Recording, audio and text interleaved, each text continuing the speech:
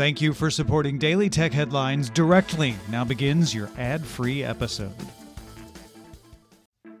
Tom Merritt here. Starting this weekend, Daily Tech Headlines will be putting a week in review in your feed in place of the short history segments we used to do. Rich Stroffolino will recap the biggest stories of the week for you, just in case you missed a day or missed a story. Big thanks to Rich for taking this on. Now, over to him. Thanks, Tom. Happy to be taking this on. And now, here are the tech headlines for the week that was. The Wall Street Journal says its sources report Apple has cut production orders on all 3 new iPhone models. The increased number of models made it harder to predict demand, and that demand has also been lower than expected. Apple cut iPhone XR production by a third, according to the sources.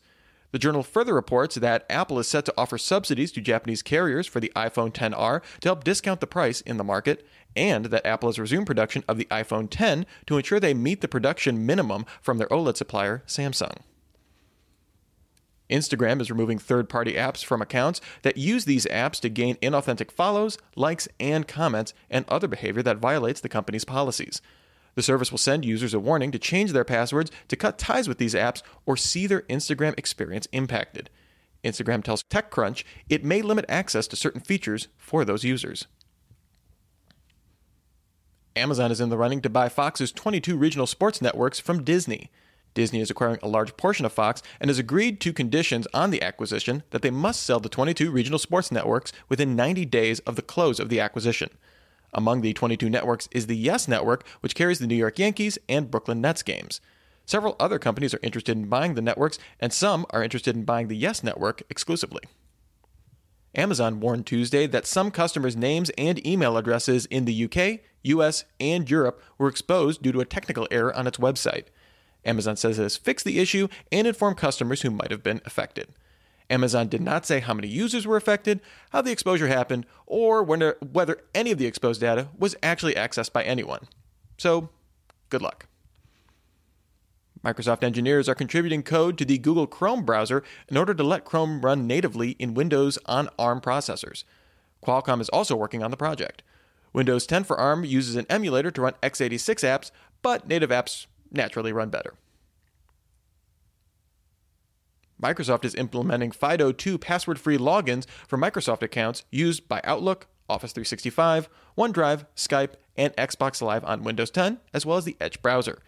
Users must have a hardware key, like a YubiKey, which can work with USB, Bluetooth, or NFC. The hardware key is used in combination with Windows Hello facial recognition, fingerprint recognition, a PIN code, or a phone running the Windows Authenticator app.